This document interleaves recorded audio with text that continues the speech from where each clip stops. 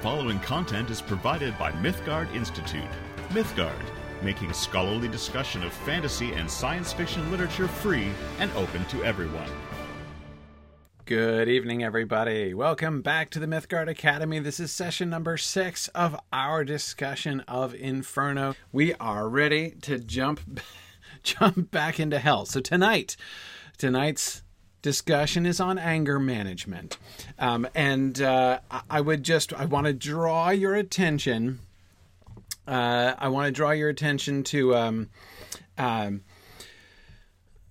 To the theme of anger throughout what we're going to be talking about tonight, because this is one of the places where I find the relationship between Dante as character, right, the Dante Pilgrim, and the sins of the people that he surrounded to be most complicated. There are very few places where things get more tangled up than they seem to me to get in this section. And I will also begin with the exhilarating confession that I think I understand this particular section of Inferno possibly less than any other part of Inferno. So I'm not full of answers about this stuff. In particular, I'm thinking of Cantos 8 and 9, the whole Gates of Dis section. I don't, yeah. Anyway, so there we are. Just now that that's on the table, we can jump back into the text. Now you'll remember that we ended by talking about avarice, right? You know, he's descended into the circle of the avaricious, but it's not really. I mean, though avarice is mentioned, it's not called the circle of the avaricious. The emphasis was on the two conflicting sins of prodigality and miserliness. Okay, so that's we pick back, and then of course he was identifying that a lot of the now the thing is it just me, or is it not clear which side he identified? He says that, like, aren't most of those people over there tonsured? Aren't most of those, church officials? And Virgil's like, oh yeah, big time. Am I misremembering? Did he not identify exactly which side? Like, are they prodigal or are they misers?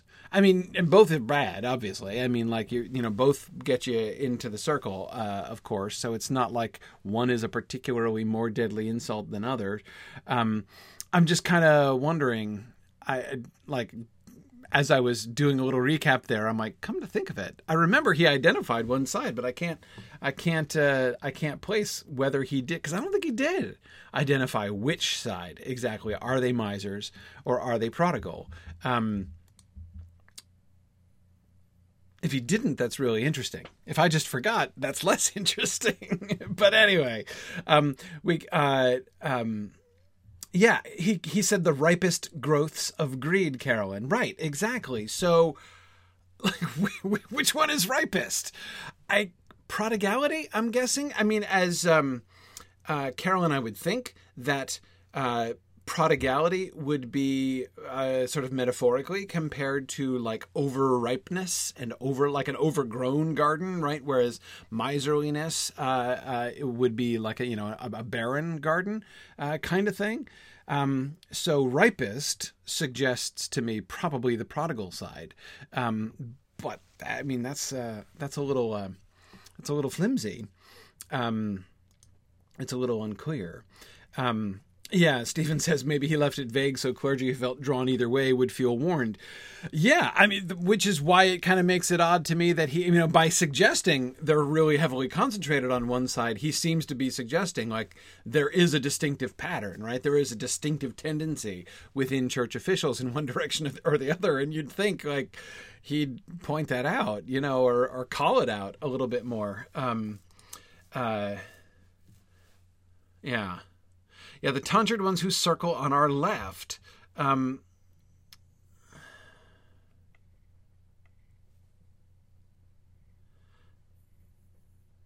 Okay. Yeah. It's not clear. It's not clear. So I'm looking. Jennifer was quoting the lines for me very thoughtfully, and I hadn't utterly forgotten, or at least I had not quite yet forgotten to share the slides, Jameson. But thanks for the reminder. Anyway, yeah.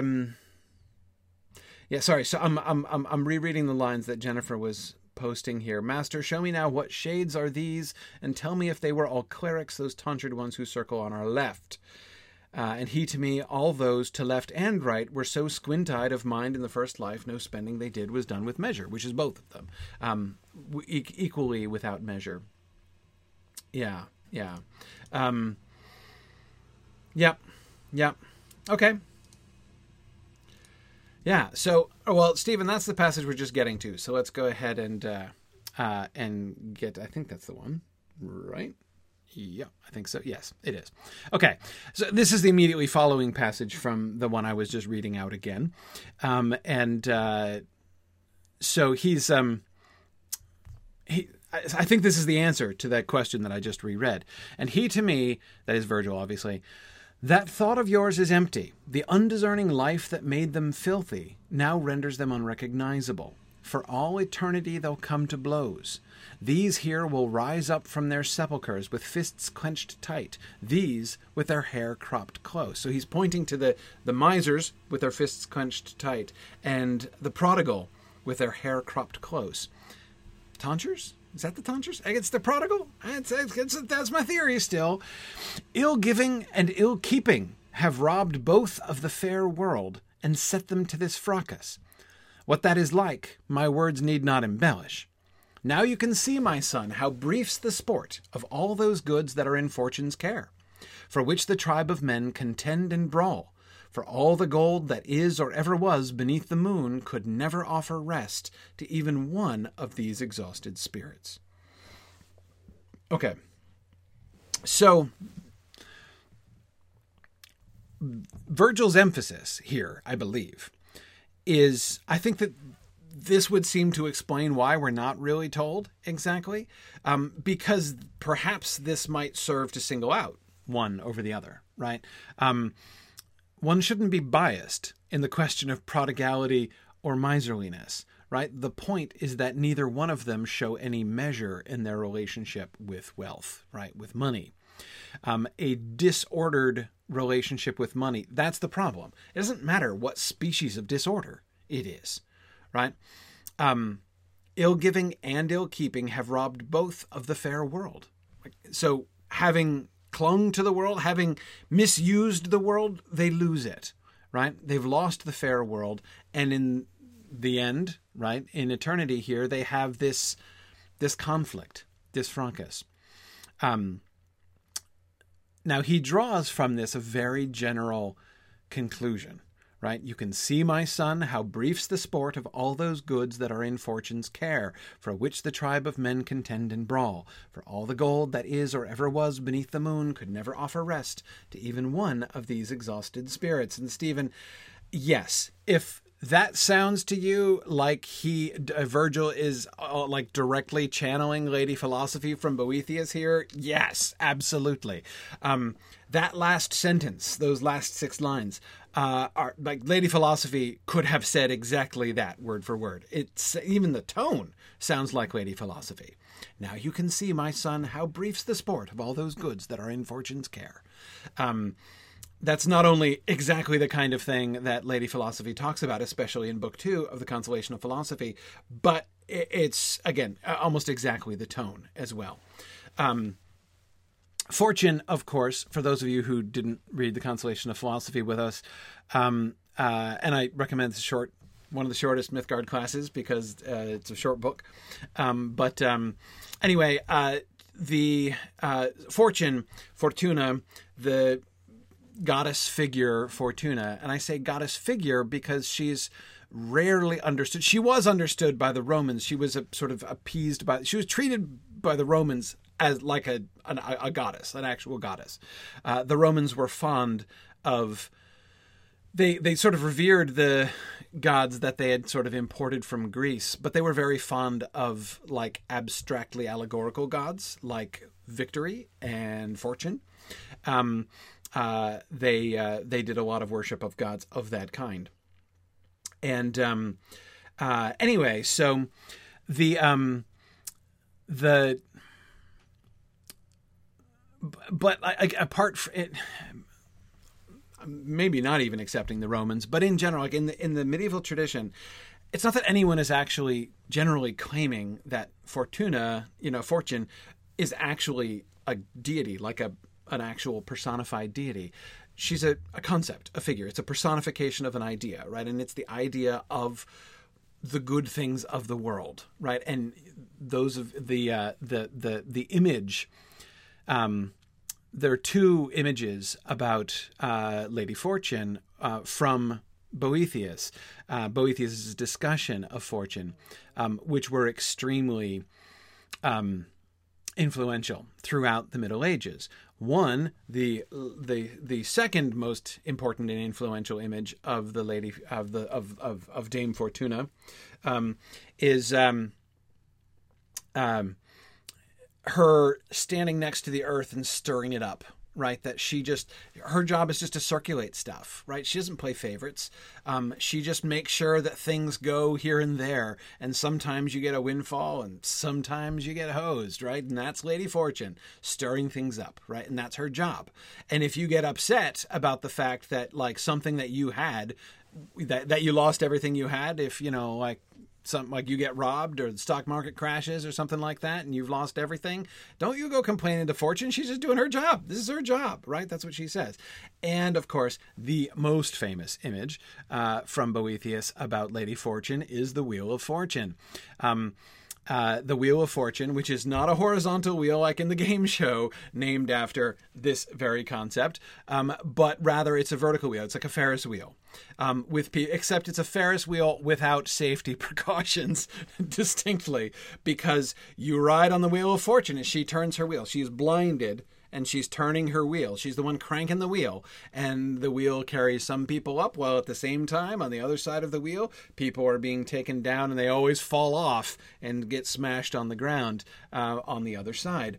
And this is what fortune does. So, but again, all of these things were not only sort of allegorizations of abstractions, they were understood to be abstractions. Like people weren't like actually, as they say, imagining that Fortuna was a person in that way. But he immediately is talking about fortune, right?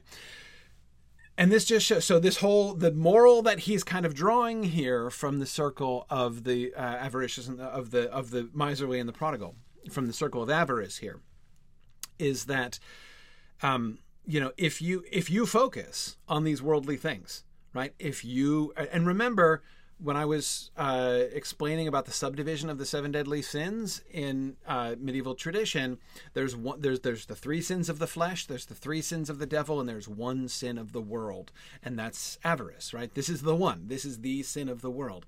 And if you focus on those things, it's not gonna it's going to be bad, right? If you fail in the proper eternal perspective, you're not only going to lose heaven, you're also going to lose the earth as well, as he says of these people. Like they have been robbed of the fair world, both fair worlds, like both the true fair world, right? The fair world of paradise, but they've also been robbed of their own worlds. They don't care or appreciate them. Yeah, Bruce, we did also have this image in our study of Mallory. Yeah, Mallory does a very famous version. It's also in other versions of the Arthurian story that he's using as a source. But yes, the dream of King Arthur with the Wheel of Fortune, when he has a dream of himself on the Wheel of Fortune and being dashed down the other side and smashed down into the ground. He has that dream the night before the Battle of Salisbury Plain, when Mordred is scheduled to kill him. So, almost kill him or whatever. But anyway, when he's about to die, or when he's about to lose, and when he's about to lose everything that he has.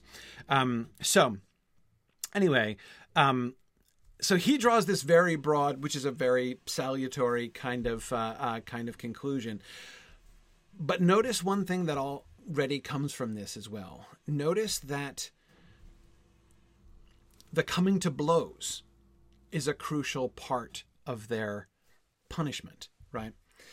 As a consequence for the undiscerning life that made them filthy, right? Now for all eternity, they'll come to blows. And remember what they're doing, how they're rebuking each other, right? Neither one of them in life, there's nobody who looks down on a miser more than a prodigal person, or who looks down on a prodigal person more than a miser, right?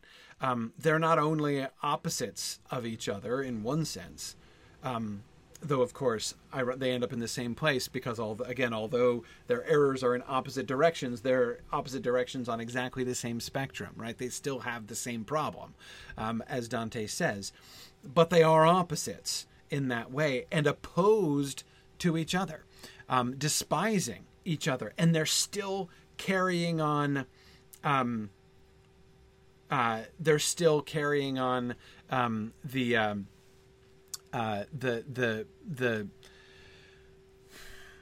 conflict, right? They're still carrying on the conflict. They're still despising each other. They're still looking down at each other. There's a kind of self-righteousness, right? Why do you hoard? Why do you squander? And there's a sort of an obliviousness to it, right? They're both in the same position. They're literally mirror images of each other, pushing their rocks and smashing up against each other, yelling at each other, and then pushing their rocks back the other way, smashing into each other and yelling at each other, right?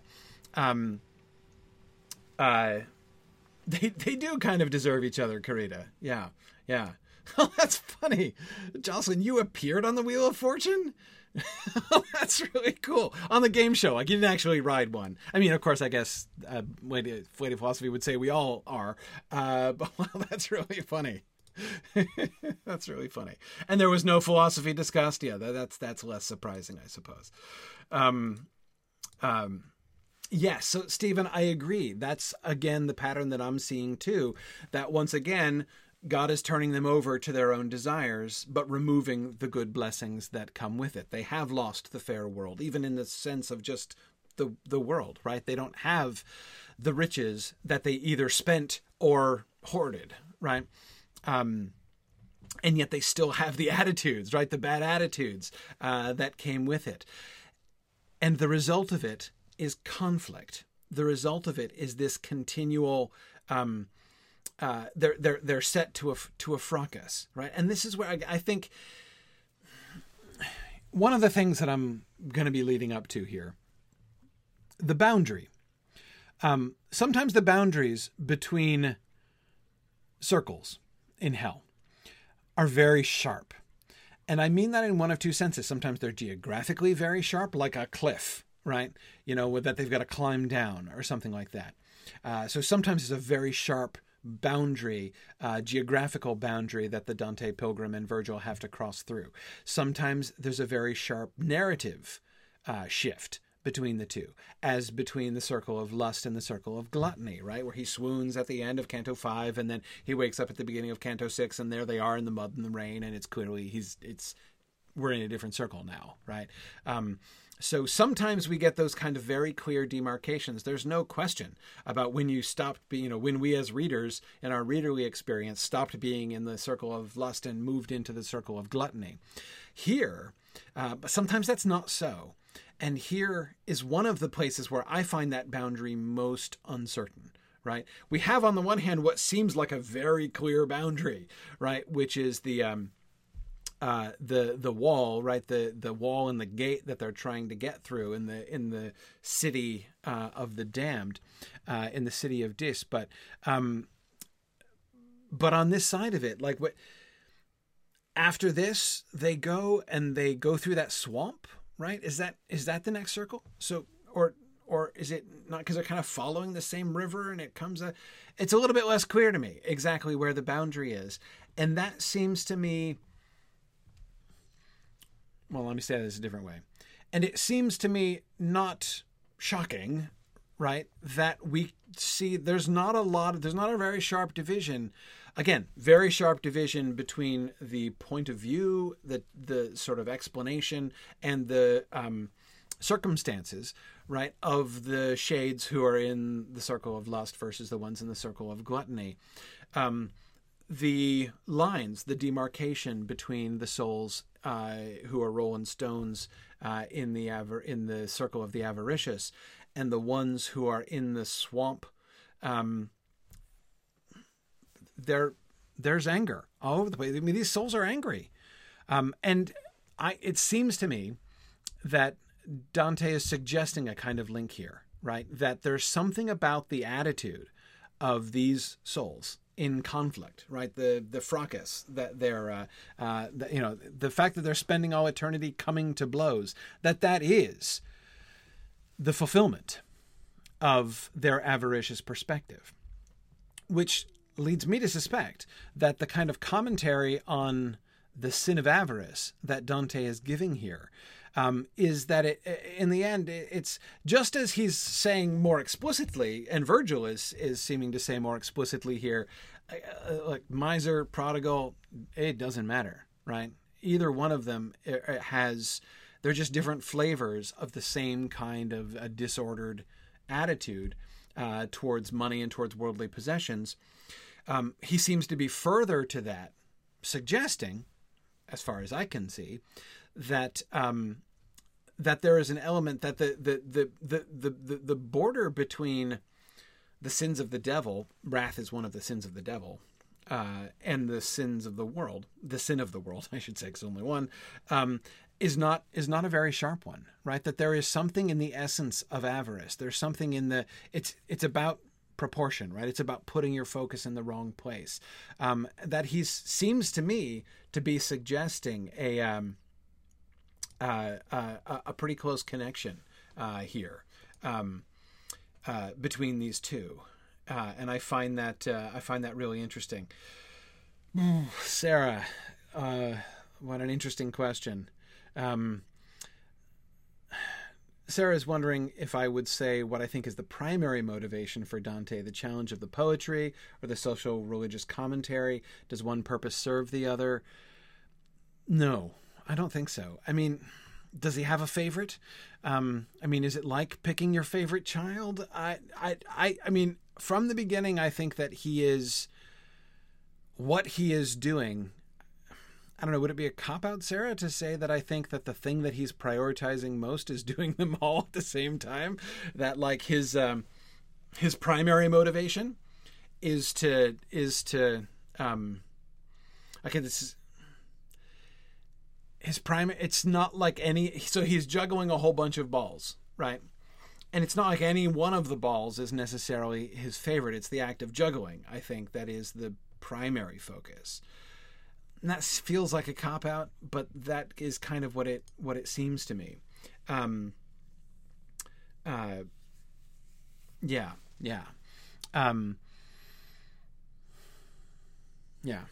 Now, Jameson, you're right, and of course I'm moving on to that here in a moment. More discussion of fortune and more commentary on the sin of avarice, because they start having a conversation about fortune, and in this conversation, through Virgil, Dante is going to say one of there are a number of things that Dante says in the Divine Comedy that have a massive imaginative impact on future literature, but this is one of them. Master, I asked of him, now tell me too, this fortune whom you've touched upon just now, what's she who clutches so all the world's goods? And he to me, O unenlightened creatures, how deep the ignorance that hampers you. I want you to digest my word on this. Who made the heavens and who gave them guides was he whose wisdom transcends everything, that every part may shine unto the other. He had the light apportioned equally, similarly, for worldly splendors. He ordained a general minister and guide to shift from time to time those empty goods from nation unto nation, clan to clan, in ways that human reason can't prevent. Just so, one people rules, one languishes, obeying the decision she has given, which, like a serpent in the grass, is hidden. All right. This takes a little bit of unpacking, but this is super important. So let me, this is, I'm excited about this because this is one of the small number of passages in today's discussion that I feel like I understand. So I can't wait to talk about this one. Okay. He's like, what is fortune? I don't get it. I don't get what fortune is. And you can take this in one of two ways, right? You can take it literally, like you speak of this lady called Fortuna, right? You know, like this, you're using this as a proper noun. Who's she, right? So that's one way to understand his question. But of course, another way to understand his question is essentially what gives with this fortune thing, right? I mean, and this, of course, as those of you who have done Boethius with me will remember, it's one of the major issues for the Boethius character, right? One of the major issues that Boethius is talking about is why does all this random bad stuff seem to happen in a world that's supposed to be ordered by a good God, right? That's the big, big question of the consolation of philosophy. Boethius gives the best answer to this of anybody ever that I know of. And anyway, so there is, I think, at least an undertone, if not explicitly, Dante basically asking about that. So, you know, so if fortune does that, I mean, remember what Virgil just said about fortune. How brief's the sport of all those goods that are in fortune's care, for which the tribe of men contend and brawl. So, okay, you can emphasize that the tribe of men are all, you know, like the, you know, humans are you know, short-sighted, right? That they're struggling for gold. They're treating wealth as if it's the destination, right? As if it's the whole point. But of course, it can never offer rest to anybody. Just look at these dudes, right? And you can see. But it's not just that, right? Okay, sure, that's fine. But isn't it unjust, though? Isn't it unjust just for fortune to be blindfoldedly stirring things around? I mean, isn't that for there to be at the core of how these things, I mean, okay, sure, they're not the most important thing.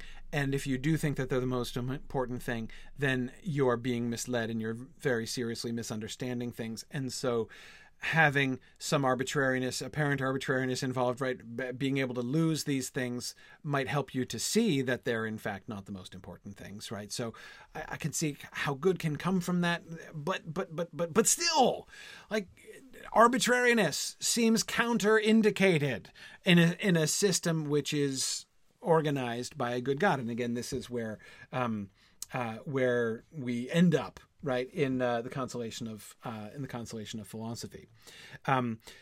Jocelyn, do I presume or know that Dante knew Boethius? Dante definitely knew Boethius. Again, even this passage alone is enough to convince me that Dante knows Boethius. No question. There are actual like references to like near quotes that he's making from Boethius in this passage. So by this passage alone, I would conclude that Dante knew Boethius. But like Boethius, the consolation of philosophy, it's funny, like whenever you talk about the consolation of philosophy to modern readers, it sounds like you're kind of quoting a super obscure ancient work, right? But if you happen to have read The Consolation of Philosophy by Boethius, then you can see that but like it's in the Middle Ages, you have to understand, Boethius, The Consolation of Philosophy was like the number 2 on the bestseller list for, among maybe number 3. No, 2 or 3 on the bestseller list of all time. I mean, everybody read Boethius. You'd have to look. Any educated person in the Middle Ages would almost have to have grown up under a rock to have not read Boethius. It's like you can't swing a cat in medieval discourse without hitting Boethius. So yeah, I mean it's. I'm not saying that means you can always just assume that they know Boethius. It's always, you want to be cautious making assumptions. But again, this passage by itself would be enough, as I say, to prove it to me. But so Tomas, the riches. So he said, what meaning of fortune is referred to as in riches or as in luck? Riches, definitely riches. And yet, Tomas, it's that element of luck that is the trouble, right? Both aspects are there. You're fortunate in the sense that you have a fortune, right? As we would say. But you're also fortunate in the sense that you're lucky, right? There's a reason that good fortune means good luck in the modern world, right? That's back to this.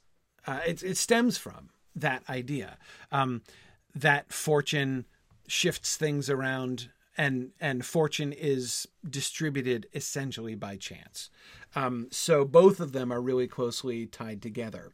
But anyway, okay. So, okay. Again, Virgil, oh, unenlightened creatures, how deep the ignorance that hampers you. I guess it's a very lady philosophy thing to say. And by the way, Sarah Duncan was pointing out that it seems strange to the action of God's minister to be compared to a serpent in the grass. I'm pretty sure that's a quote, actually. If I'm remembering correctly, that is exactly the metaphor that Boethius uses there. It's one of the things that if I'm remembering correctly, is an actual quotation from Boethius. But anyway, let me explain the middle part. I want you to digest my word on this. Let me assist with the digestion. Who made the heavens and who gave them guides was he whose wisdom transcends everything. Now, we're talking about God, yes, but what action of God are we talking about? Who else are we referring to here besides God? He who made the heavens and who gave them guides? What does that mean? Who are the guides? Who are the guides?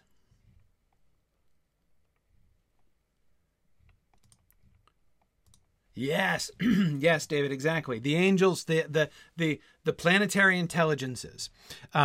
Those of you who did Out of the Silent Planet with us a little while back, beginning of the year, will remember the Oyarisu. Yes, exactly. Oyarsa of Malacandra is a planetary intelligence.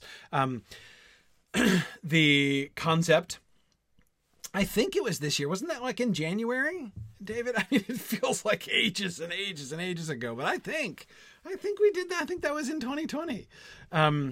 But boy, it feels like it really does feel an incredible amount of time ago. Anyway, okay. So,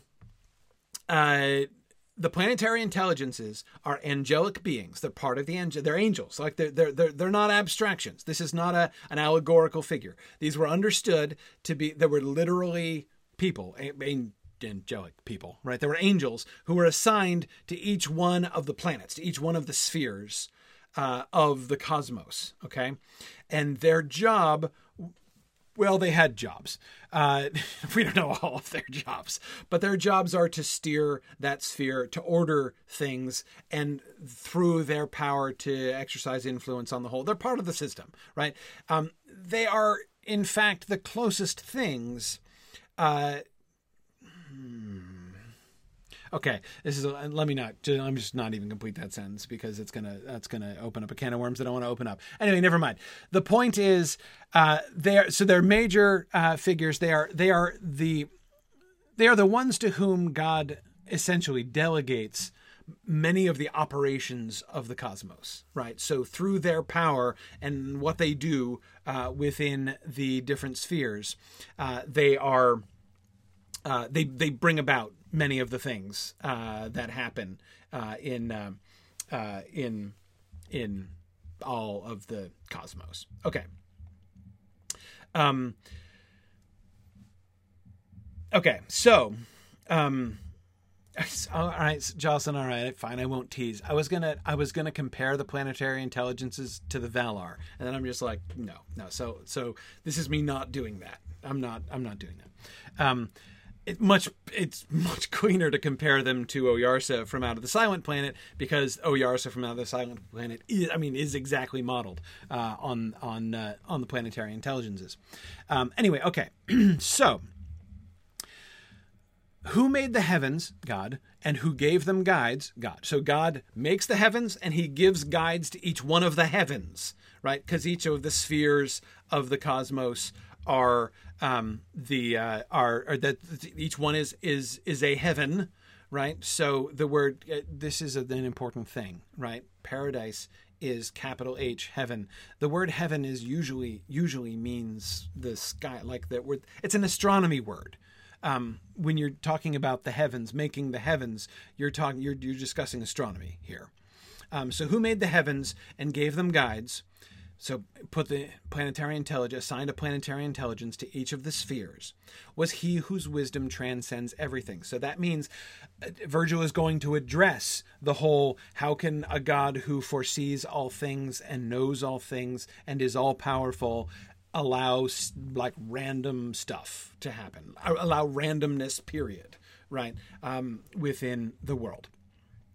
Okay. Great. Let's keep going. That every part may shine unto the other, right? So how the different planetary intelligence, through the power of the planetary intelligences, the different spheres all influence each other and bring about the composite whole that makes up the cosmos as we know it. Okay. He had the light apportioned equally. Similarly, for worldly splendors. He had the light apportioned equally. That is among the heavens, right? So he divided up the heavens and he apportioned the light equally and he gave them each a planetary intelligence. Similarly, for worldly splendors, he ordained a general minister and guide to shift from time to time those empty goods from nation unto nation, clan to clan, in ways that human reason can't prevent. Okay. Do you see the thing? This is the thing. This is the thing that Dante says, which changes the way people look at fortune forever, right? This is Dante sort of taking the final step. He's only taking a baby step past what Boethius says, but he is taking a step past it. And that baby step solidifies the concept of fortune for the rest of the Middle Ages. And that baby step is Fortuna is the planetary intelligence of the earth. Fortune is not just some don't think of her as an abstraction, just blindfolded mixing things up. She's not that, right? It's not arbitrary. Just as all of the other spheres are guided by a planetary intelligence which shines upon the rest and enacts their portion of the divine plan, so fortune in the world is the planetary intelligence of earth and enacts God's will in earth, serving as general minister and guide for worldly splendors, shifting those empty goods from nation to nation in ways that human reason can't prevent. Human reason can't stop it, can't anticipate it, but also can't grasp it, can't understand it, right? It looks arbitrary to us because we don't have the information. We aren't fortune. We aren't planetary intelligences. We don't see the whole story, right? So from where we're sitting at ground level, it looks totally arbitrary, but it's not arbitrary. It is an enactment of the divine will. Just so, one people rules, one languishes, obeying the decision she has given. No blindfold stirring, right, of the pot. So now technically, if you go back, Sarah, what is being compared to a serpent in the grass is not fortune herself, but the decision she has given. The decision is hidden, right? And it strikes you like a serpent in the grass. It often does, right? That's one of the things that, you fall off the wheel of fortune, right? It does bring about people's downfalls in a purely material sense, not in a moral sense, right? Whether you suffer a moral downfall as well as a material downfall, that's not up to fortune, right? And nor is there any kind of necessity connecting those two things. Just as there is no necessity that somebody who dies while at the pinnacle of fortune's wheel is, has made it, has won, right? Just ask these dudes pushing their rocks around this circle, right? Anyway, yeah. Mother Earth, Carrie. Yeah, exactly. A very, very different concept of Mother Earth. Essentially, that fortune is Mother Earth. And this is like that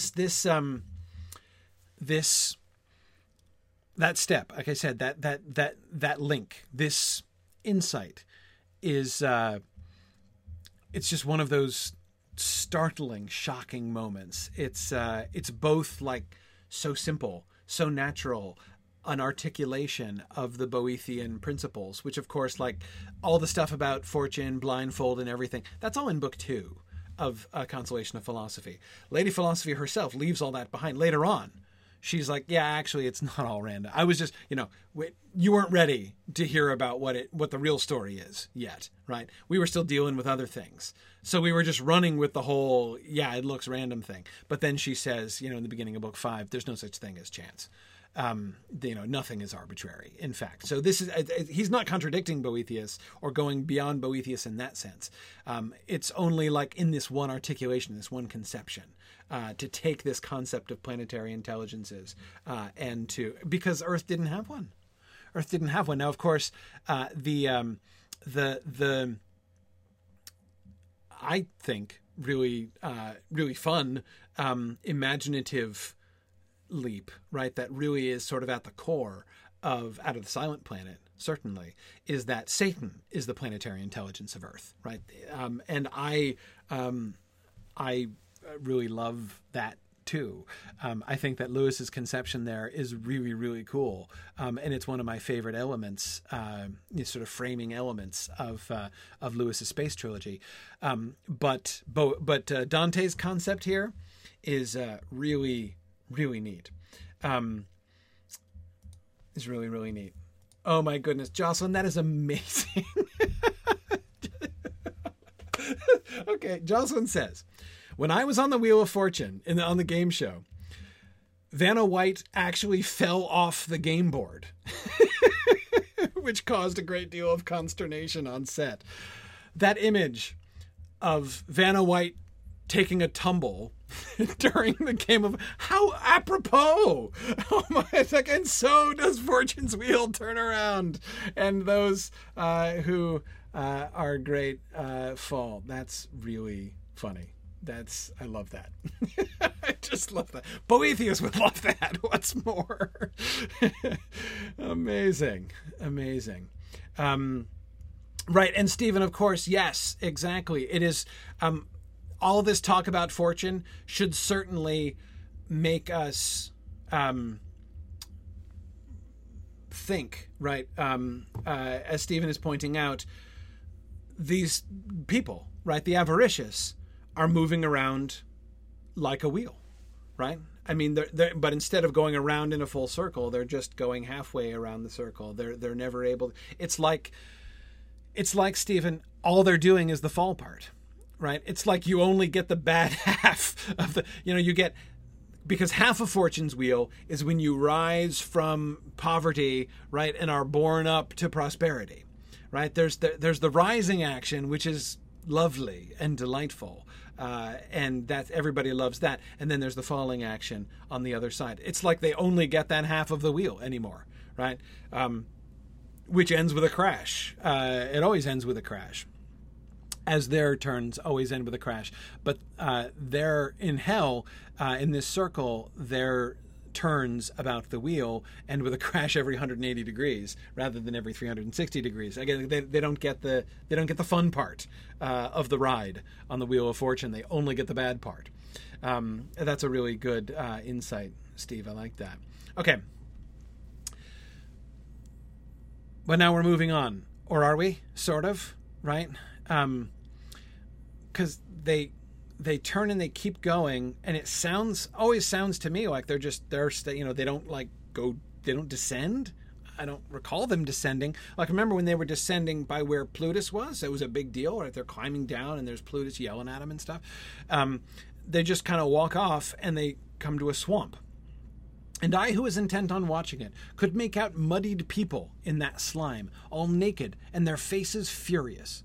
These struck each other, not with hands alone, but with their heads and chests and with their feet, and tore each other piecemeal with their teeth. The kindly master told me, Son, now see the souls of those whom anger has defeated. And I should also have you know for certain that underneath the water there are souls who sigh and make this plain of water bubble, as your eye looking anywhere can tell. Wedged in the slime, they say, we had been sullen in the sweet air that's gladdened by the sun. We bore the mist of sluggishness in us. Now we are bitter in the blackened mud. This hymn they have to gurgle in their gullets because they cannot speak it in full words. Okay. I'm pretty sure it's not just me who is confused about this circle, that is, who has a problem with like boundaries and things. Because again, although in many places in the Divine, in Inferno, the boundaries are really insisted upon. Dante really insists on them. He's got a very organizing mind. Here, it's not. I mean, the sometimes you will see this circle called the circle of the sullen and the avaricious. Okay, what does that even mean? Are they the same? Why are they lumped together? Are they lumped together even? Because they're in totally different places doing different things. How even does that sort of work? And yes, Carolyn, exactly. What's the sin here? Okay, sullenness. But as Carolyn points out, sluggishness. Isn't that kind of like sloth, right? The missing deadly sin? Yes, it is. We had been sullen in the sweet air that's gladdened by the sun. We bore the mist of sluggishness in us. So the slothful are underneath and the angry are up above it. So we've got avarice, wrath, and sloth. We've got 3 of the 7 deadly sins all going on here in one place. Or is it the same place? Not really sure. But it really... rather than... If I were to just like get confused, right, or like insist upon an order, right, and be like, okay, we've got to figure this out. Where exactly does the boundary lie, and what's the thing? I feel anyway that I need to resist an impulse to compartmentalization like that, because although that's a very Dantean impulse in a lot of ways, not here, right? He doesn't do that. How do we subdivide the furious, where the emphasis is clearly on wrath, right? The people are naked and their faces are furious, right? These are the souls of souls of those whom anger defeated, says Virgil. So clearly, we're talking about wrath here, right? And yet those who are under the surface, bubbling up, and I love how, just as in a swamp, bubbles will be rising to the surface, right? Bubbles of gases from decomposing matter, right? So you get swamp gas rising to the surface in swamps. So there are bubbles rising to the surface, but right, like the bubbling fetid air that rises to the surface in the swamp called Styx, is the confession of those who lie down beneath. Right? Those who bore the mist of sluggishness in them and now are bitter in the blackened mud. So wrath, bitterness, sullenness, plus avarice, right? All kind of thrown together there. And it feels to me anyway, my own, again, my first impulse is to try to force compartmentalization on this, right? Be like, all right, let's figure it out. But my kind of later conclusion there is to back up and say, okay, hang on. We're not given that here, right? Since the text isn't insisting on these kinds of demarcations, since it's certainly with those that are under the water and those that are only wading in the water, there's very little boundary between them, even if you could say perhaps there's a boundary of some sort, because at least the rock rollers are on solid ground rather than swamp. So you could say, well, that must be a different zone, right? They're separated by terrain, kind at least, if not by shelf geography. But I think, to me, the emphasis on anger, right, the fracas and the angry words and condemning words and stuff, just like we saw them, the fracas that they're involved in, right, the eternal fracas that they're involved in. We see an eternal fracas here among those whom anger has defeated, right? So everywhere I look, I see the boundaries kind of breaking down. And so this suggests to me that we should be backing up and looking at the pattern of the whole rather than trying to differentiate these. If we're being set a challenge here, I think that the challenge is not to compartmentalize these more effectively than the text gives us, but rather to find the overall larger pattern. What is the sin of this? Like, it seemed like it was avarice. We had Blutus at the beginning, and then we've got the miserly and the prodigal, and that seems fairly clear. But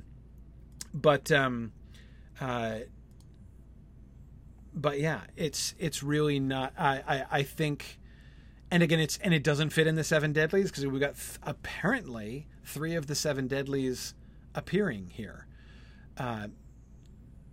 And what's even more confusing, it's one of each, right? A sin of the flesh, which is sloth, a sin of the devil, which is wrath, and the sin of the world, which is avarice. So it's like a category-defying circle. And in many ways, I think it's always the hardest to label. Whenever you see schematics, lots of people from the Middle Ages onward have made schematics of Inferno, of the different circles of hell. And this one is, I'm always interested to look at the label for this circle because,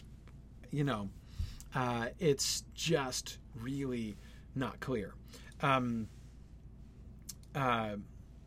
Yeah.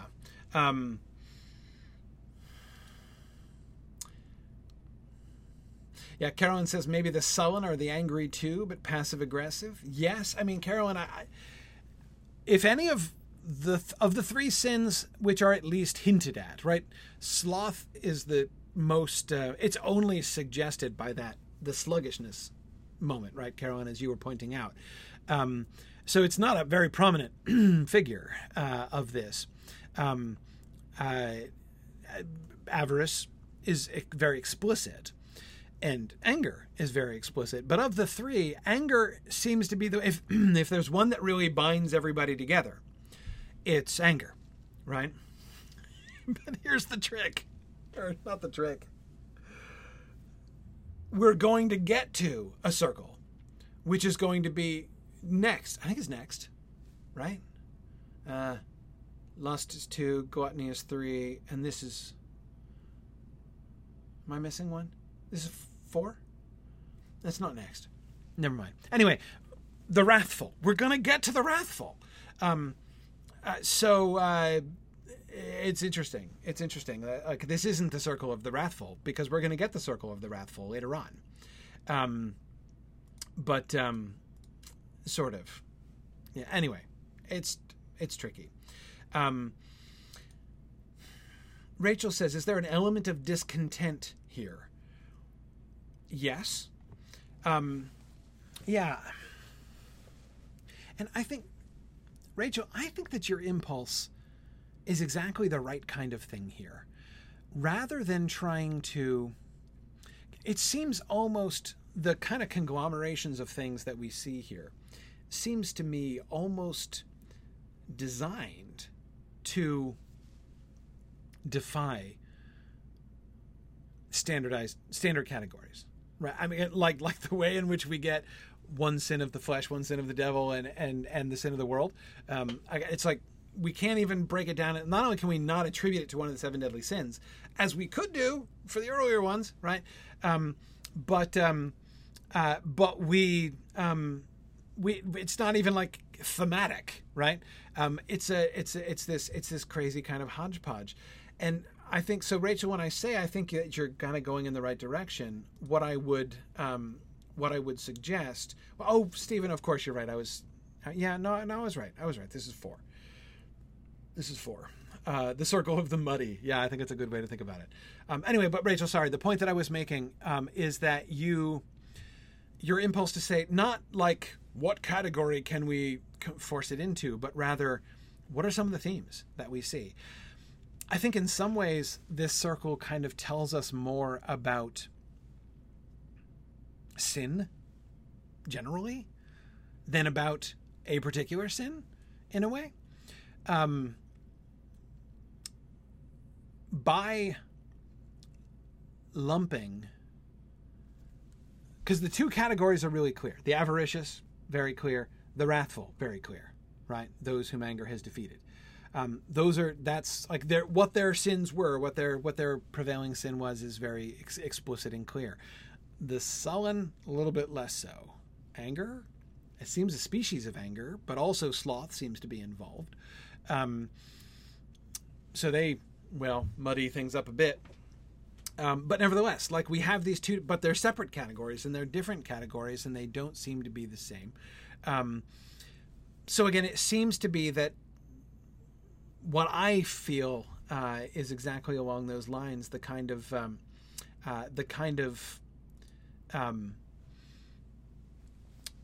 invitation to think about what all of these sins have in common, right? And how they're all working together. Even the ways, the kinds of patterns that we've been seeing, the connection between sin and punishment, even that itself, the different punishments that we're seeing here, again seems to me to suggest here we're not supposed to be thinking about just a particular sin and its nature, like we were with lust and like we were with gluttony, to an extent. But that instead we are invited, as I say, to think about kind of sin more broadly. Because I agree with you, Cecilia. I think there is an element of envy as well. And by the way, spoiler, we're never going to find a circle of the envious. Envy is one of the 7 deadlies. It's a big deal. We're not going to find a circle of envy in Inferno. But is there an element of envy? Yeah, absolutely. Absolutely. Especially in the anger and those who are angry here. And the way that they're always attacking one another. That's a very envy kind of thing. Stephen is suggesting that in Minos's categorizations, circle number 4 is just labeled potpourri. If Minos can't really peg your sin, if your confession is too complicated, he just chucks you into circle 4. Yeah.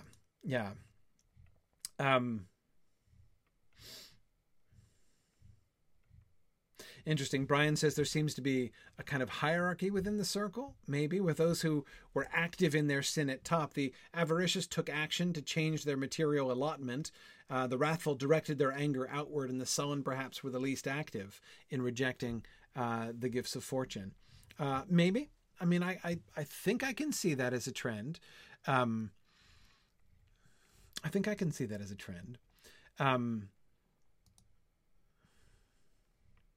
Yeah. Serena says maybe the sin here is an impulse to taxonomize. Yeah, maybe.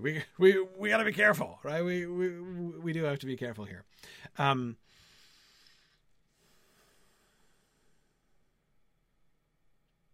Sorry, I was just looking again at the gurgled hymn of those under the water. We had been sullen in the sweet air that's gladdened by the sun. We bore the mist of sluggishness in us.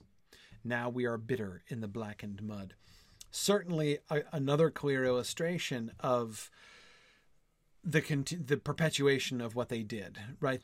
Almost the literalization of what they did. We were sullen. So when we were out in the sweet air, gladdened by the sun, we were in the world, we were surrounded by light and sweetness and beauty, and yet we were sullen. We bore the mist of sluggishness in us, right? We projected out from ourselves this mist of sullenness, right, of sluggishness.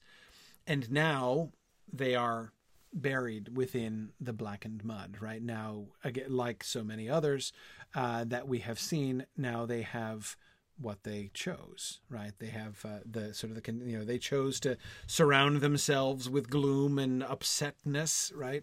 When they were in the sweet air that's gladdened by the sun. And now they have what they chose. Yeah, Jennifer says the punishment of the angry is almost too obvious. Nothing to unpack here.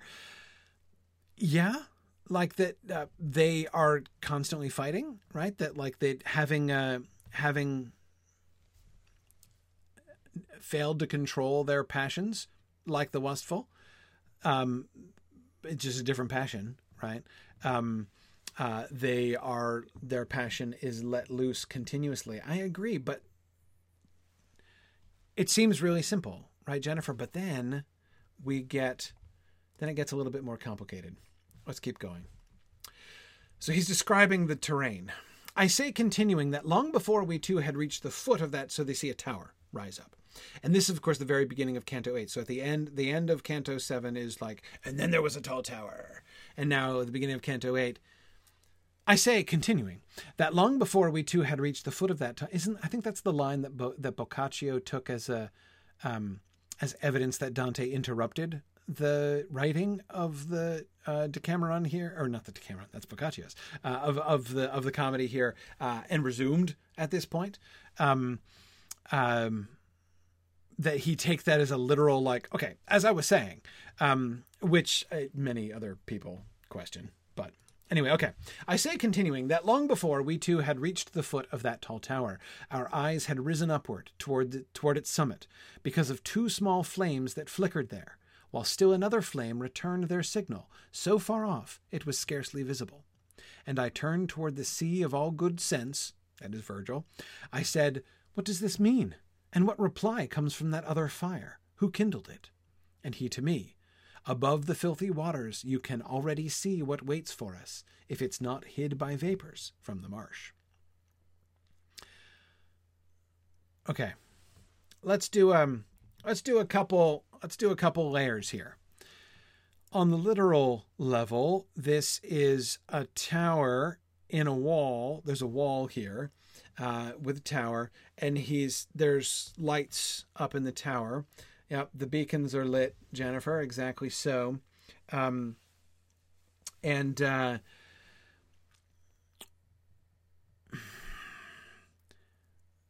he's wondering whom they're signaling to, because there seems to be an answering signal in a remote tower that they can't see, right? They can see another flame returning their signal so far off it was scarcely visible. And he's like, what's going on here, right? So that's literally what's being described. Now, what else? How else do we understand this? Yeah, 2 if by sea. Exactly, Stephen. That's it. Yeah, because they're in fact going to come in a boat. So that's it's actually a reference, I think, to Paul Revere. Yeah, I'm joking. It's not, but was Paul Revere a reference to the Inferno? I doubt it, but. Yeah. Anyway, but it's exactly that kind of thing, right? It's exactly the same kind of thing.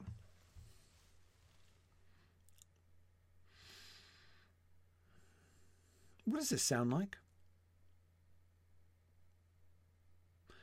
2 small flames?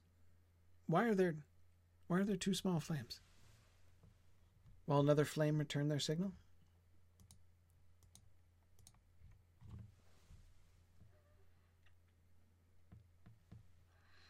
From a distance, what would it look like? Yes, it would look a little bit like Gondor calling for aid, though not all that much, as the beacons were solitary and significantly larger. But, yeah, Jameson, that's what I'm thinking. Or eyes. Comparing a tower to a human body has been done before and will be done again, allegorically. The most elaborate way in which that's going to be done that I know of is in book 2 of Spencer's Fairy Queen, when he does the allegory of the human body, of which I am a particular fan. But anyway, I love it when he starts describing the floor plan of the upper floors, which is his treatment of human psychology, which is awesome. Love it. But anyway, so yeah, it does kind of sound like eyes.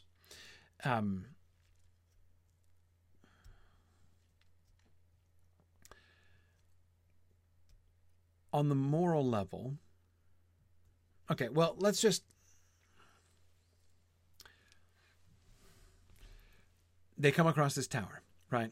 Which is like a tall figure towering above them with the two burning eyes, and the two burning eyes are signaling to something that, and it's two eyes of flame, right? And we've just had all these angry people, apparently signaling and being returned from somewhere very far away in the direction that they're headed, which is down in towards the plane of the lower circles and everything. So the signaling down to those other sins down below. Yeah. Good. Serena says Charles Williams does this with Camelot and his lover's body and Heroes and Kings. Yeah. No, it's definitely a thing. Yeah.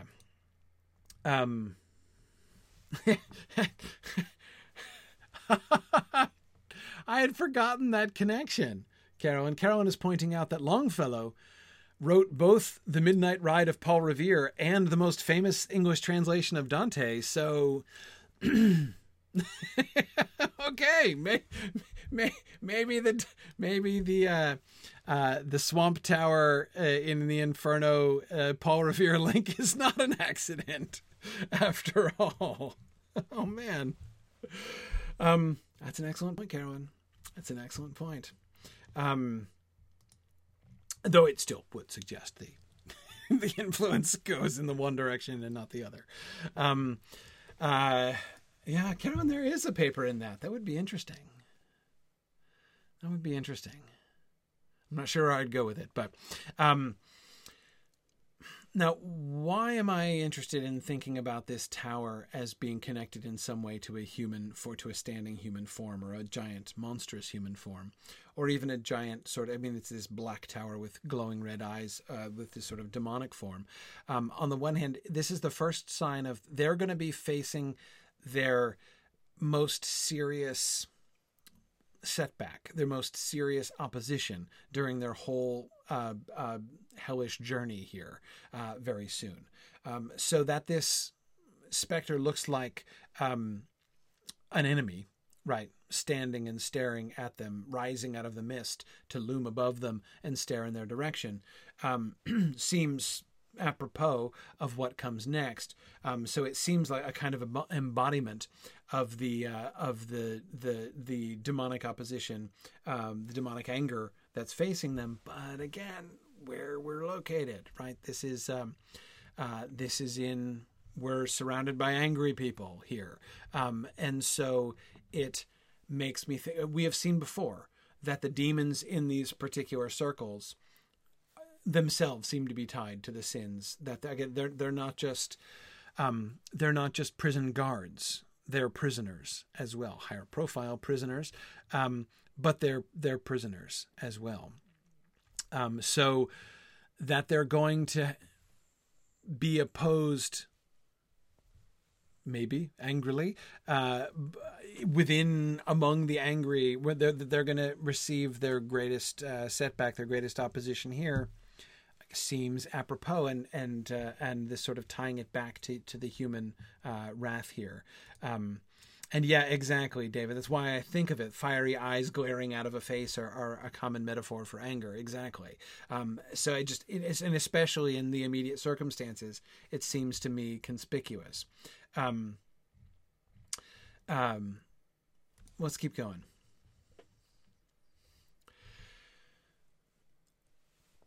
There's a boat, right? A little boat that comes out. Bowstring has not thrust itself thrust from itself an arrow that ever rushed as swiftly through the air as did the little bark that at that moment I saw as it skimmed toward us on the water, a solitary boatman at its helm.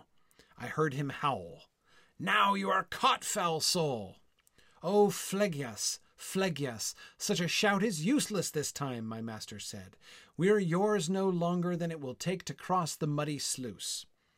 And just as one who hears some great deception was done to him and then resents it, so was Phlegias when he had to store his anger. My guide preceded me into the boat.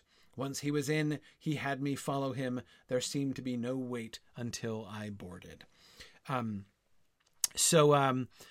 Phlegias again is a demon figure, yet again a demon figure who shares a name at least and probably an identity with a figure from classical mythology. Not a very prominent figure, and I don't pretend to really get Phlegias very much as to like why he's connected. What's significant about the story of Phlegias? Why is he being brought in here? Not really sure. But Devora, exactly what you can see is that he's also wrathful, right? We see him have to store his own anger, right? This guy also has anger issues, right? But he's got to take them for a ride in his boat across this swamp. He has no choice about that, as Virgil reminds him. But you can't have us. Now you are caught, foul soul, right? He's trying to catch them, and Virgil says, no, you can't. You're going to catch us in the sense you're going to put us in your boat, but only briefly. And he feels like he's been robbed. Like some great deception was done to him, and then he resents it, right? Think of that in conjunction with the other sins around of the avaricious rolling stones, right? Of the wrathful beating each other up constantly. Those one who hears what some great deception was done to him and then resents it. That sense of feeling like you've been done wrong, you've been done out of your rights, right? And you are resentful of that fact. That's interesting. Yeah. And Jameson says this comes back to the discontent. Yeah, I think so.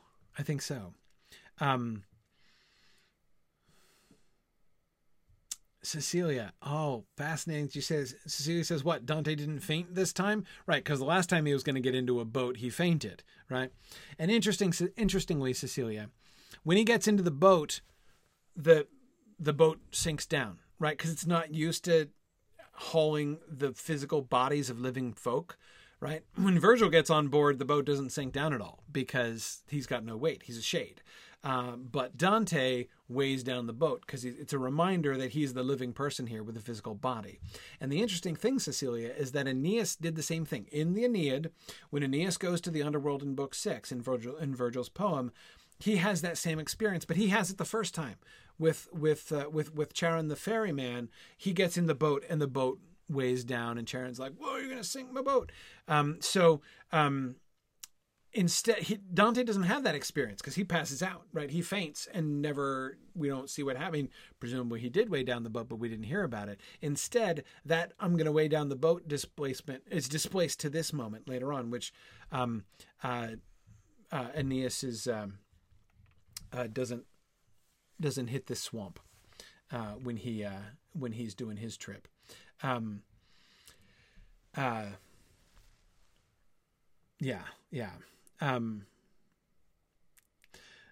Arthur Harrow is recalling the lyrics of the "Sit Down, You're Rockin' the Boat" song from Guys and Dolls, which I would not be surprised, Arthur, if that was not influenced. I could believe that was influenced, possibly even by this passage, actually, about with a soul so heavy you'll never float. Sit down, you're rocking the boat. Yeah. Dante steals from Broadway. Yeah, I'm sure that's what happened, Arthur. It was exactly like that. Exactly. Tarlonio was just remembering the same song. Exactly. Yeah. Now, Mudmore, that's a really great point. How is the place so physical when all they deal with are shades and spirits? That's one of the interesting things about this moment when the boat sinks down. It's really easy to forget that Dante is like everybody else is an immaterial shade around here, right? He's the only one who's got a body in the whole joint. Because you're right, the emphasis is on the physical all over the place, right? One of the ways in which you could generally characterize what's going on in hell, right? Again, thinking about that link between sin and punishment, is that in hell, the spiritual things are being rendered physical, right?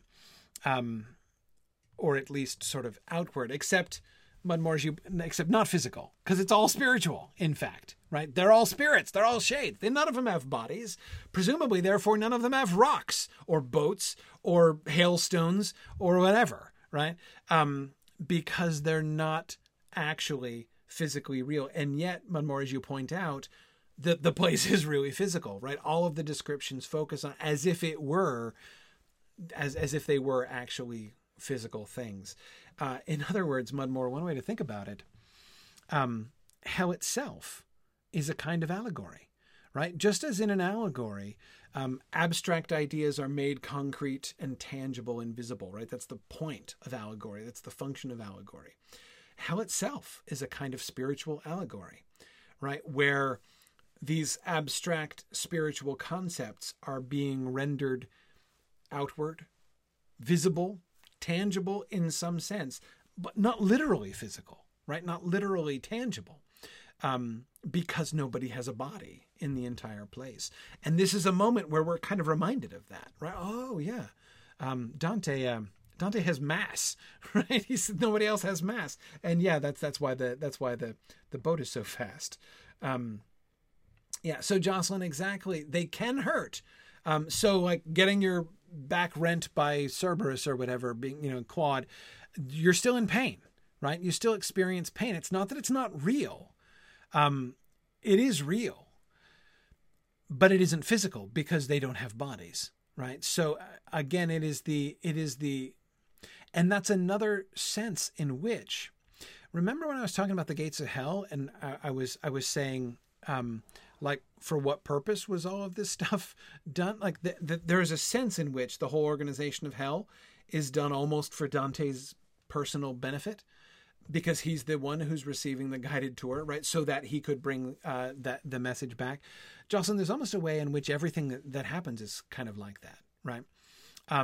They don't, how it looks, what appears to be happening doesn't matter. Because there is a sense in which, from a physical standpoint, none of it's real, right? None of it's, or at least, again, none of it's physical. These are spirits being spiritually tormented. And yet, the making outward of these things, right? The articulation and description of all of these things in these very outward, very physical terms.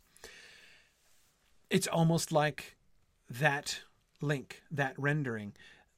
These shades could be tormented in these appropriate ways in like complete darkness, right? That is, with nobody seeing anything, without any kind of link to tangible phenomena, tangible, like either visually, audibly, because nobody's got eyes, or audibly because nobody's got ears, or tangibly because nobody's got nerves, right?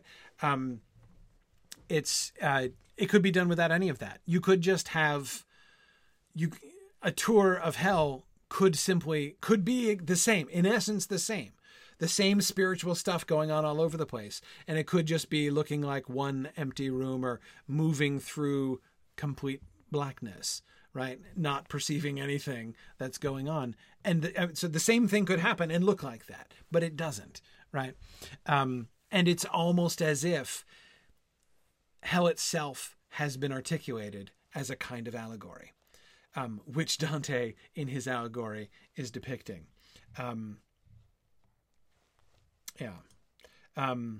So yes, Stephen, I believe that does mean that Jameson was thinking the same thing. And Brian, I think as well, and Jennifer.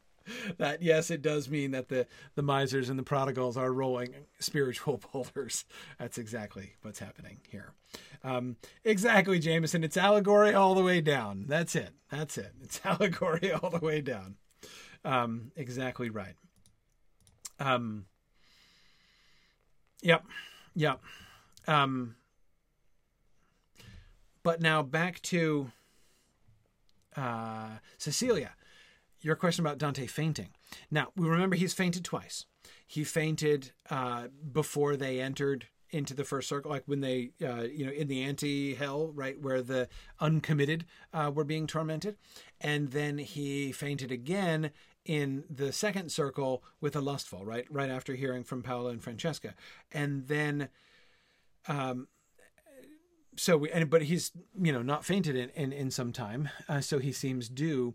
And here he is getting into a boat without keeling over. So that seems like a good, that seems like a good moment. And Brian, again, I agree with you. So much of the narrative is taken up with the need to physically travel around the space. It is, absolutely, right? I mean, it is rendered rigidly. And there are no exceptions, right? It is as a physical landscape that he is traveling through this. Dante is committed to the allegorical concept, and apparently so was God when he designed hell, right? So there we are. Anyway, okay. He doesn't faint. He gets in the boat and he doesn't faint. But watch what happens instead. I always find this the most mind-blowing passage in Inferno in its own way. And while we steered across the stagnant channel, before me stood a sinner thick with mud, saying, "Who are you? Come before your time." And I to him, "I've come, but I don't stay.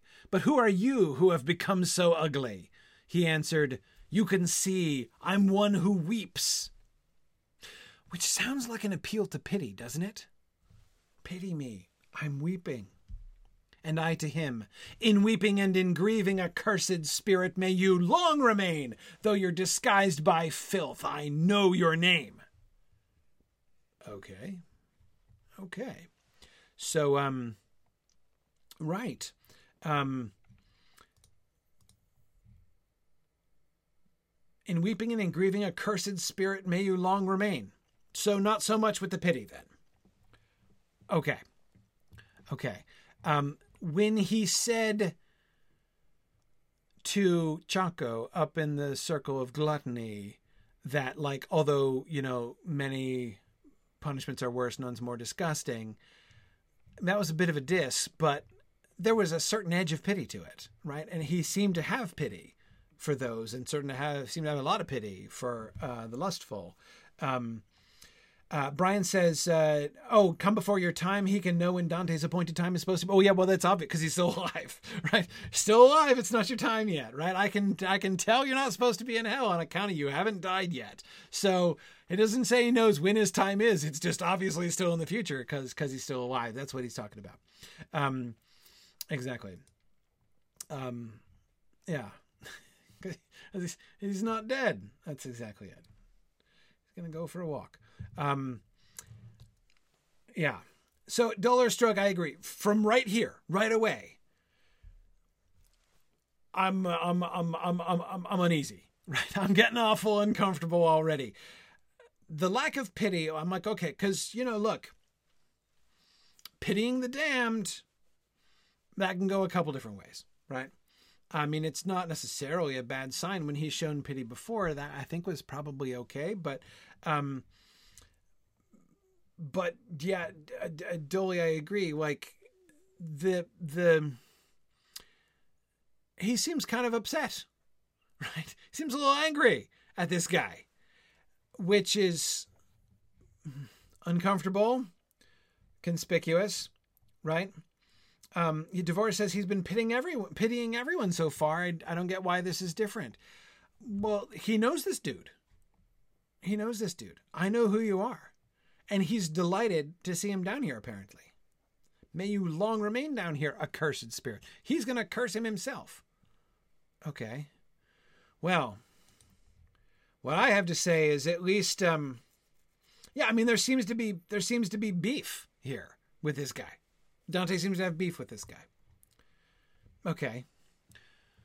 So, like, beefing with a guy in the circle of wrath while you're in the circle of anger doesn't seem like a good move to me, right? Makes me nervous. I kind of can't help but feel like maybe you're doing it wrong when you do that, right? So let's, if only we had, what is it?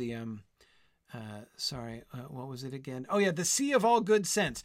If only we had the Sea of All Good Sense nearby to help us out of this, because it sounds like Dante might need a bit of a rebuke here, right? I mean, that's what I'm thinking. That's what I'm always thinking when I read this. I'm like, okay, lay into him, Virgil. Like, you let him know that he's if he's going to be angry with the folks in the anger, because what are they doing? They're fighting, right? The angry souls. They've been conquered by anger, and they're all beating each other up. And so what, he sees this guy and he's like, yeah, you want a piece? And I'm like, okay, maybe I get that. Danger. Okay. So Virgil, what do you think about this? Then he stretched both his hands out toward the boat, right? So the guy's coming for him, right? At which my master quickly shoved him back, saying, be off there with the other dogs. Okay, so not so much with the pity from Virgil either. That done, he threw his arms around my neck and kissed my face and said, indignant soul, blessed is she who bore you in her womb. And I can't even tell you how many different species of uncomfortable I am right now. When in the world he was presumptuous, there is no good to gild his memory, and so his shade down here is hot with fury. How many up above now count themselves great kings who will wallow here like pigs in slime, leaving behind foul memories of their crimes?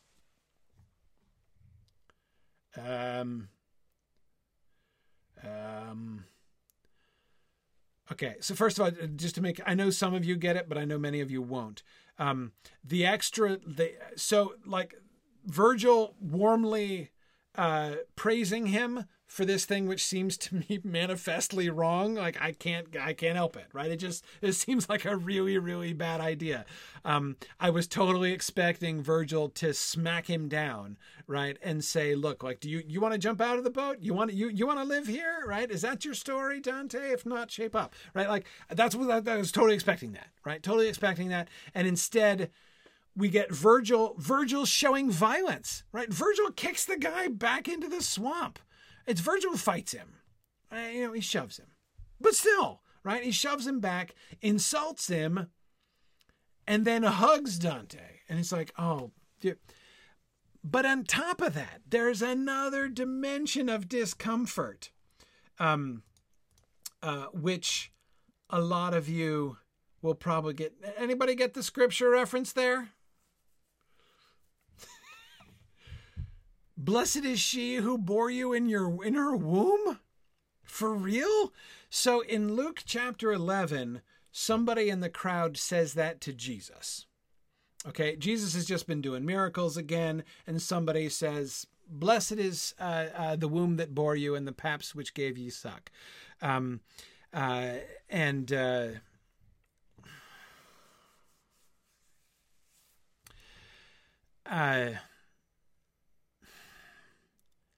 Now, that the same thing that was said to Jesus, or a similar thing that was said to Jesus, should be said to Dante, should not surprise us. We've seen Dante, the parallel, the Dante Pilgrim character as a type of Christ has been a thing from the beginning, right? That's not the thing that makes me uncomfortable. I mean, okay, I'm not going to pretend that doesn't make me a little bit uncomfortable every time it happens, but nevertheless, like, I can get over it. Once I get into the allegorical mode and realize that, that Dante is the character, the person on a totally different allegorical level than he is Dante, than he is like a representative of the type of Christ. To say, like, so is Dante saying he is Jesus, is to kind of cross the allegorical streams in a hermeneutically inappropriate way. So, okay, I can get over that. so that I can convince myself that this is not just Dante continuously throughout his poems saying, you know who is like Jesus? Me. But again, mild levels of background discomfort with that all the way through on my part, I confess. However, as I say, I come to grips with that. Like, I'm okay. I'm okay. I've worked through that issue. Again, allegorical levels. I'm cool. But now, here, in this moment,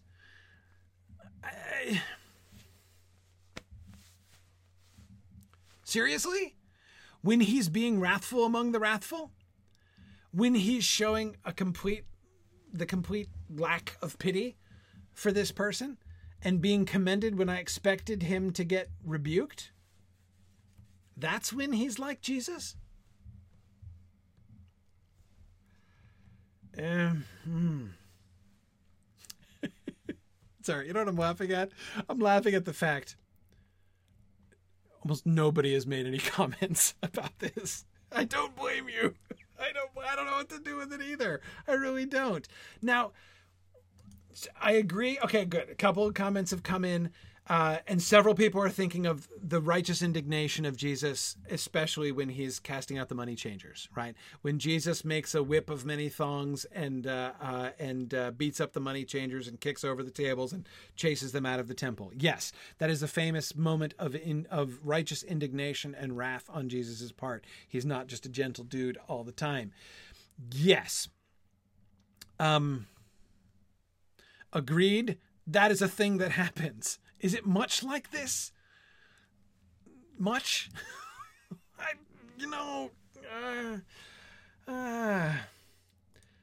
don't know. I don't know.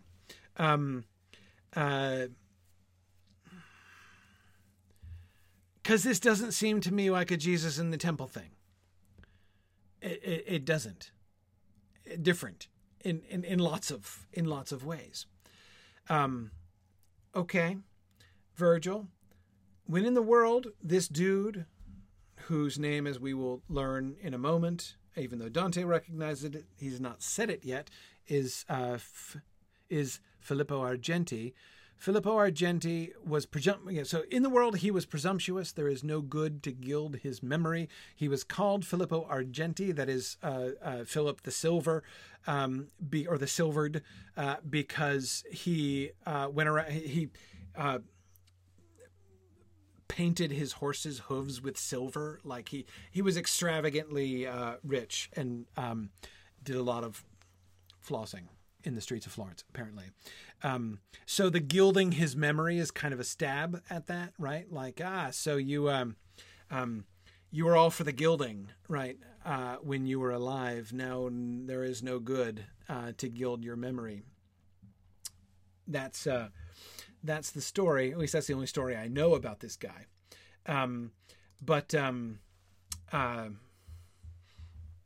Yeah.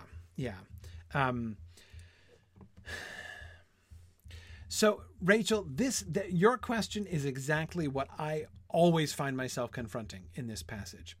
And it's hard because it's almost like it breaks a rule or something, right? Like, I thought I had it worked out, right? I thought our pattern was clear here, that Virgil was the guide, right? Dante's going to screw up sometimes. We've established that from the very beginning, right?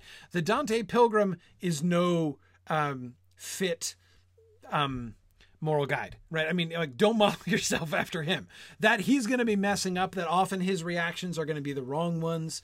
Okay, we've established that. And Virgil has been correcting him, right? Virgil has been the sea of wisdom, right? I'm sorry, I've already forgotten the phrase already. I want to get it again. What was it again?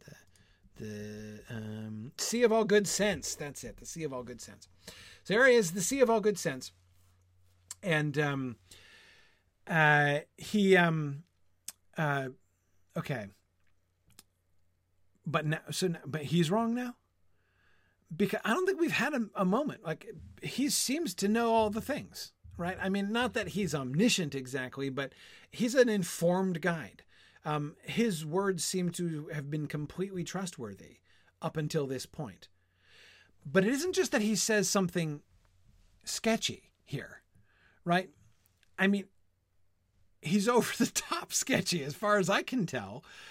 That Dante does and says some of what seems to me the most objectionable kinds of things that he's done in the whole time, right? I mean, I would, if you would ask me, if you do like put them all next to each other, right? Like the moment of cowardice he had in the Circle of the Cowardice, the moment of sympathy that he had with Paolo and Francesca, all of these things, right? You put up all the moments in which, the hesitancy that he had before he set off in the first place, right? You put all these places where the Dante Pilgrim gets corrected by Virgil, right? Put them all next to each other. I would have picked this out as the worst. I would have been like, clearly, if there was one place where he needed the biggest smackdown, it was here, right? And you've got Virgil, the sea of all good sense, throwing his arms around his neck and kissing him and saying, blessed is she who bore you in her womb, right? I mean, you're just, you remind me of right now, Jesus. That's who. Seriously, Rachel, I cannot help. But think that Virgil is wrong here, that we're supposed to be, that this is, and it's one of the first times that we get kind of like, whoa, all right, I guess Virgil doesn't know it. I mean, because one of the two, either this is supposed to be okay and I'm wrong, my reaction is wrong. But because he doubles down. And O master, I am very eager to see that spirit soused within this broth before we've made our way across the lake. And he to me, before the other shore comes into view, you shall be satisfied. To gratify so fine a wish is right.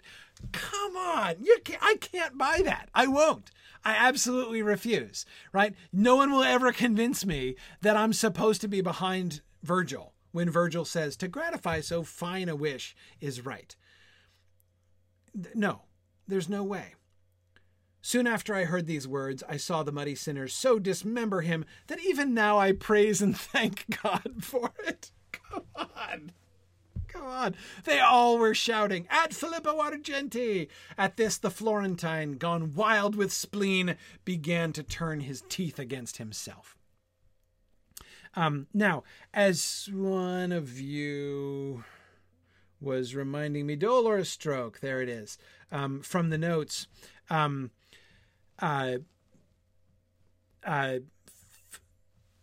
personal beef. Filippo Argenti was one of his political opponents in Florence, and the word on the street is actually impounded a lot of Dante's own personal possessions. Now,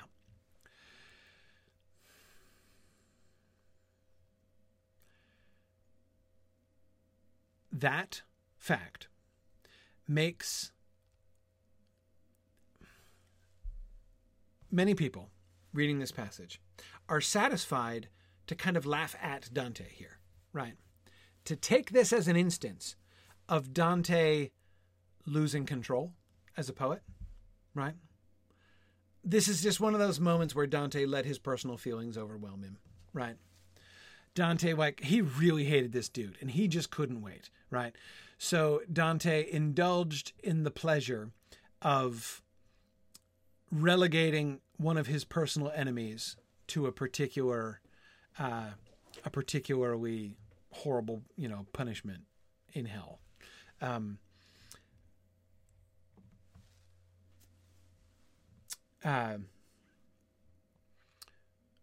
Many people say that kind of thing. When they do, I don't usually fight them. I entirely disagree. In fact, this place is one of the last possible examples I would point to of that, right? If he were going to do that, right, he is drawing so much attention to this here. I mean, he has gone miles out of his way. I feel like he's gone miles out to make me feel uncomfortable reading this, right? If all he wanted to do was smile quietly to himself while he depicts Filippo Argenti experiencing a hideous and humiliating eternal punishment in hell, there are lots of ways he could just throw him in. but to put him down with the wrathful, who are all attacking each other, and who are next door neighbors to the avaricious, who are the miserly and the prodigal, who have a completely inappropriate view of worldly riches, and who are always yelling at each other about it, right? To choose that place to put the guy that he himself bears anger against because of how he did him down in life, and how he just would like to get to him and see him suffer for all eternity because he's so ticked off about what he did to him. And why? Because you took all my stuff, right? I had all this stuff, I had all this wealth, and you took it for yourself, and now I don't have it anymore.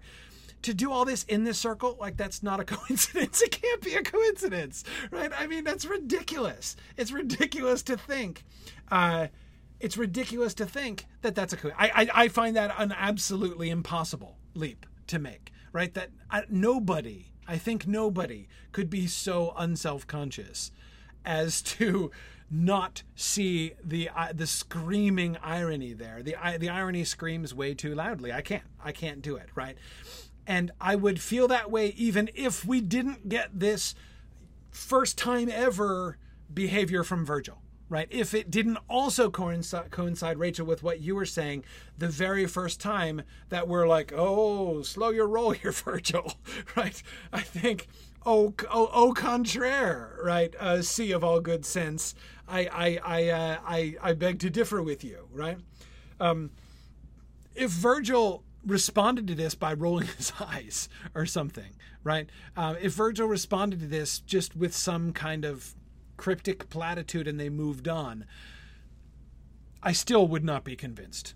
I still could not believe that Dante could be so unselfconscious as to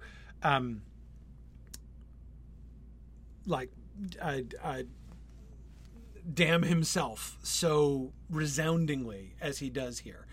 But with that added in, so that this whole encounter just is extraordinarily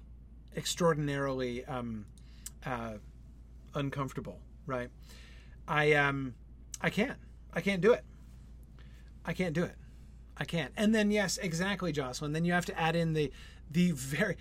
Dante does not really seem prone to this kind of lapse, right? This is a guy who is, as Jocelyn pointed out, writing in terza rima with multiple layers of allegory all at the same time.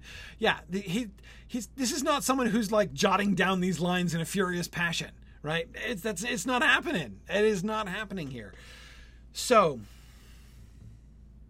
what do we do with this? I don't know.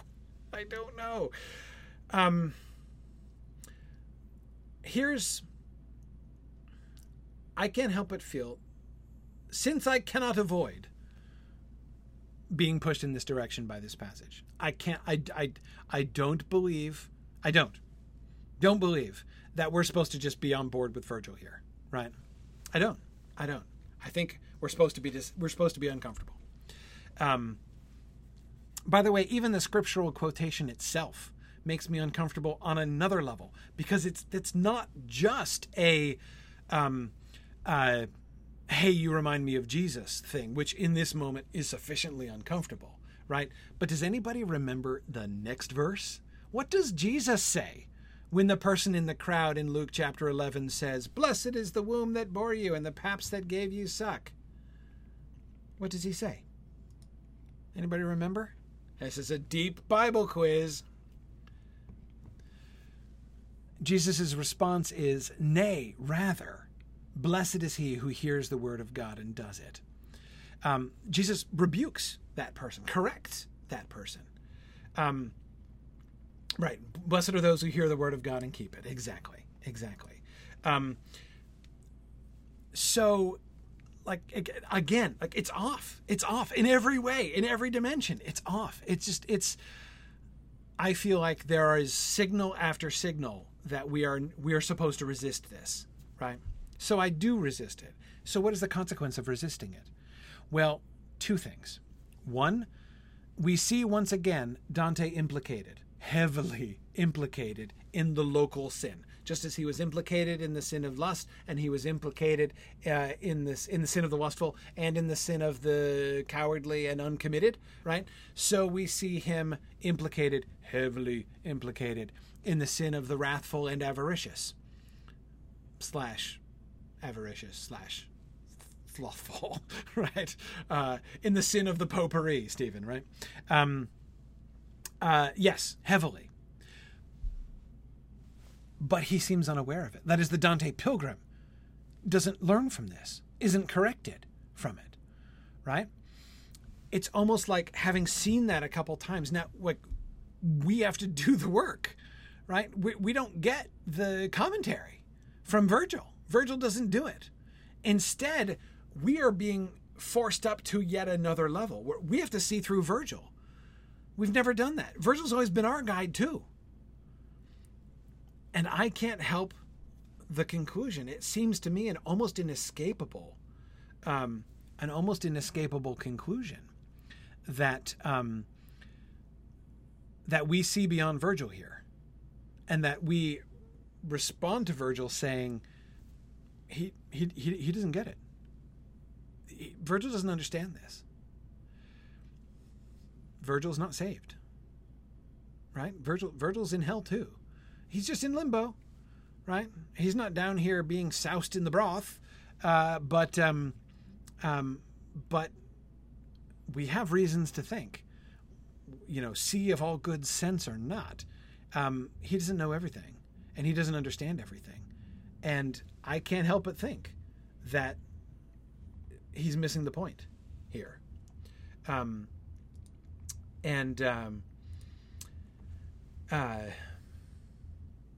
Yeah, Stephen says Virgil can understand sin and being punished for it, but he can't understand forgiveness of sin. Exactly. Pity, forgiveness,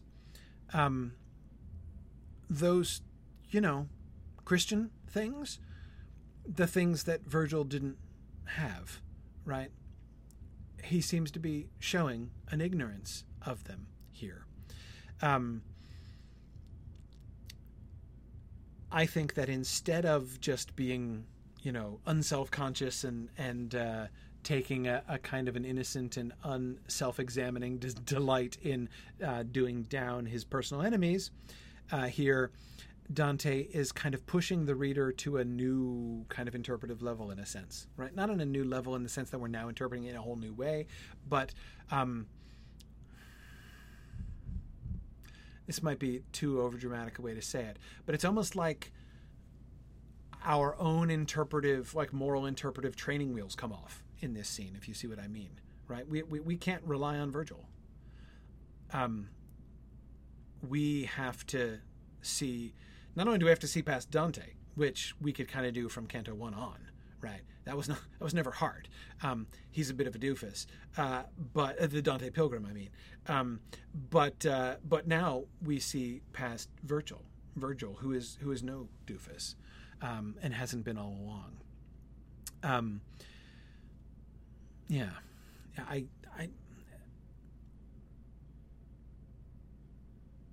that's the only way that this passage has ever made sense to me, and to me it has. I'll be interested to think through a little bit more, as I'm not sure I've ever really kind of fully followed this through in the text. This is why I love doing these discussions with you guys. I always learn so much. I will be interested to see what are the consequences of this. That is, as we move forward from here, where do we go in our own spiritual journeys, right? Which is one of the sort of allegorical layers of this poem, after all. Where do we go in that from here? Bang up against the gates of Dis, which won't open before us, the gates of hell, which do avail against Virgil, briefly. Sorry, making crypto Bible references again, but I will explain them next week when we return.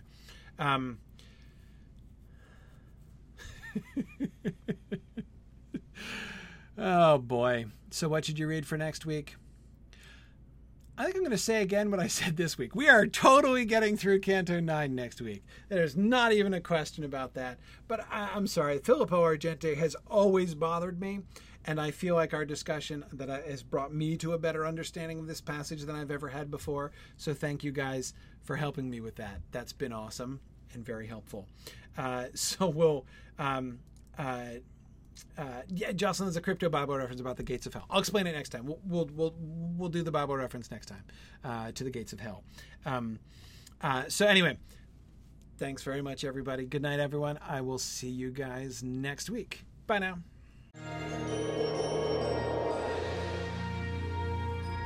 The Mythgard Academy has been offering in-depth discussions of awesome books and films since 2013, completely free to attend and free to download. If you've enjoyed our discussions and would like to help them continue, please consider donating at signumuniversity.org/fund.